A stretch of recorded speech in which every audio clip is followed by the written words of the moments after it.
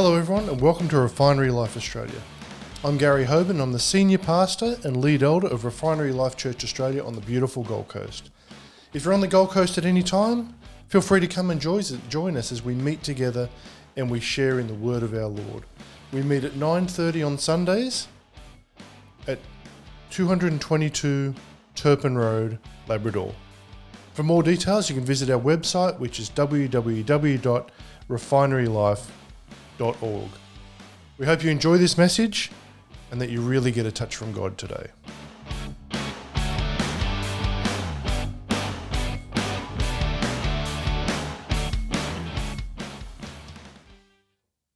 Welcome everyone. One of the greatest tragedies of life is the inability or the neglect of a father to pass on to his children the benefits of his experience. Fathers must instruct, they must warn, and they must encourage their children. And for the next while, on Wednesday evenings, the messages will be from John's first epistle, and they're titled The Counsel of a Spiritual Father to His Children. And today we're discussing the Christ we preach, because I'm not sure whether you know, but the Christ that's preached in some churches isn't the Christ that's in the Bible. And the text we're concentrating on is 1 John 1-3, and it says, "That which we have seen and heard, we proclaim also to you, so that you too may have fellowship with us. And indeed our fellowship is with the Father and with the Son, Jesus Christ." And the scripture reading is 1 John 1:1-4. We're going to break it down today. It talks about the word of life. It says, "That which was from the beginning, which we have heard, which we have seen with our eyes, which we looked upon and have touched with our hands, concerning the word of life." Verse 2, "The life was made manifest, and we have seen it, and testify to it, and proclaim to you the eternal life which was with the Father and was made manifest to us. That which we have seen and heard we proclaim also to you, so that you too may have fellowship with us. And indeed our fellowship is with the Father and with the Son, Jesus Christ. And we are writing these things so that our joy may be complete." 1 John is the most intimate letter in the New Testament. And although John touched on many fundamental doctrines and truths within the Christian faith, it was not his purpose to write formally or systematically, as was most often true with the Apostle Paul. 1 John deals with family matters. We might compare it to a letter from a father to his small children who need to be encouraged, or perhaps reprimanded, and mostly to be reminded that God is love and that they are to manifest God's love constantly through their lives. Yet there's an immediate reason why John wrote this letter when he did. A group of so-called Christians known as Gnostics were perpetrating a heresy within the church. They were teaching that all matter was inherently evil, and God being good could have nothing to do with evil matter.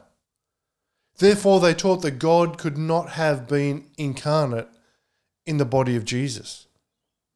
They said that Jesus only appeared to have lived in the flesh, and that he was nothing more than a phantom. And to John, as it is to me, this is false teaching, and it was taking the heart of the Christian faith. It was taking it out of the Christian faith. So his letter is a manifesto, that is, it proclaims what is shown and proved in the life of Jesus Christ. In the start of John's letter, 1 John 1-4, he told us three things about Jesus, and then he developed these truths in the remainder of the letter. John said that Jesus is the source of our life in 1 John 1:1-2. And he is the source of our life. John plunged into a series of proofs attesting to Jesus' humanity. First, he said that he and his fellow disciples had heard Jesus speak. And the verb heard is the perfect tense, which means they had heard Jesus, not just one time, but repeatedly, and his words had been etched on their hearts. Next, John declared that he had seen Jesus. And the word John used for seen means more than having just received a visual image. It means that he had understood, or he'd perceived, and he'd discerned. And then John said, which we have looked upon. And here he used another word that means to gaze at with wonder, or to gaze at with awe or reverence. And finally, John said that he had handled Jesus with his hands. This is the word Jesus used after his resurrection to prove to his disciples that he was not a spirit, but that he had had a body. Look at Luke 24:39. It says, see my hands and feet, that it is I myself.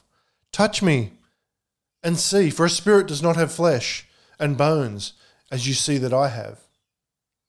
1 John 1:2 is an expansion of what John said in verse 1. Jesus, the source of our life, has been manifested. And there is no way that his existence, death, or resurrection can be denied. John said that Jesus is the subject of our preaching in 1 John 1:3. If you're not preaching Christ, you're not preaching the Bible. In verse 1, John spoke of the word of life. These words were the dawn that broke through the darkness of sin. But now the dawn became noon, as John identified the word of life as Jesus Christ, God's Son. And this Christ is the one whom we have seen with our eyes of our souls and heard through the living words of Scripture. John said something that shocked every God-fearing Jew who would not so much pronounce the name of God. He said, our fellowship is with the Father. How dare a sinful creature presume that he can fellowship with the Almighty God of creation? The secret lay in the blessed intercessor, Jesus Christ. He introduced people to God as the Father. Our fellowship with God as Heavenly Father comes through our relationship with his Son, Jesus Christ. You know, there's so many people who worship the Holy Spirit, or they worship Jesus, but they forget about the Father. Our Catholic friends worship Mary, but they don't really worship God, do they? Therefore, Jesus, and Jesus alone, is the subject of our preaching. There is nothing else. John wrote about sharing our faith in 1 John 1-4. Note the order here. Real joy comes after fellowship with God. His Son and his children has been established. That's when our joy comes. This unique relationship enables us to experience true joy.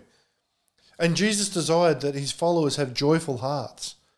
Never in the Bible are Christians instructed to be depressed or pessimistic. Never. One of the goals Jesus had in mind as he taught his disciples was for them to experience joy. John 15:11 says, these things I've spoken to you, that my joy may be with you, and that your joy may be full. What was the joy that filled Jesus' soul? It's a good question. It was the completion of our salvation. Look at Hebrews 12:2. It says, looking to Jesus, the founder and perfecter of our faith, who for the joy was set before him, endured the cross, despising the shame, and is seated at the right hand of the throne of God. Likewise, our joy is based on the finished work of Jesus on that cross. Salvation and joy are inseparable. This contagious joy adds an effective note to the sharing of our faith. As we finish up, this has to be the Christ whom we preach. There can be no other Christ that we preach. He is the source of our life, and he's the subject of our preaching. Because of who he is, we share our faith so that others may know this joy that we can't contain. And my challenge to you is this week, which Christ are you preaching? If it's not the one that's in the Bible, I encourage you to go searching for him. And I really want to encourage you during your Bible study time, be diligent with it, because God has so much more for us than we can get from just going to church once or twice a week and hearing someone else talk about the word. When you spend time with God, your life will change in amazing ways because he is a redeemer. There's nothing that's too hard for him, and he can make you whole, spirit, soul, and body. And you're important to God. You know that already. But you're also important to us at the Refinery. So when it comes to prayer, we believe that God wants to meet your needs and reveal his promises directly to you. So whatever you're concerned about and whatever you need prayer for, we want to be here for you. Or even if you just want to say hi, you can contact us on www.refinerylife.org or via any of our social media channels. Until next time, stay in the blessings.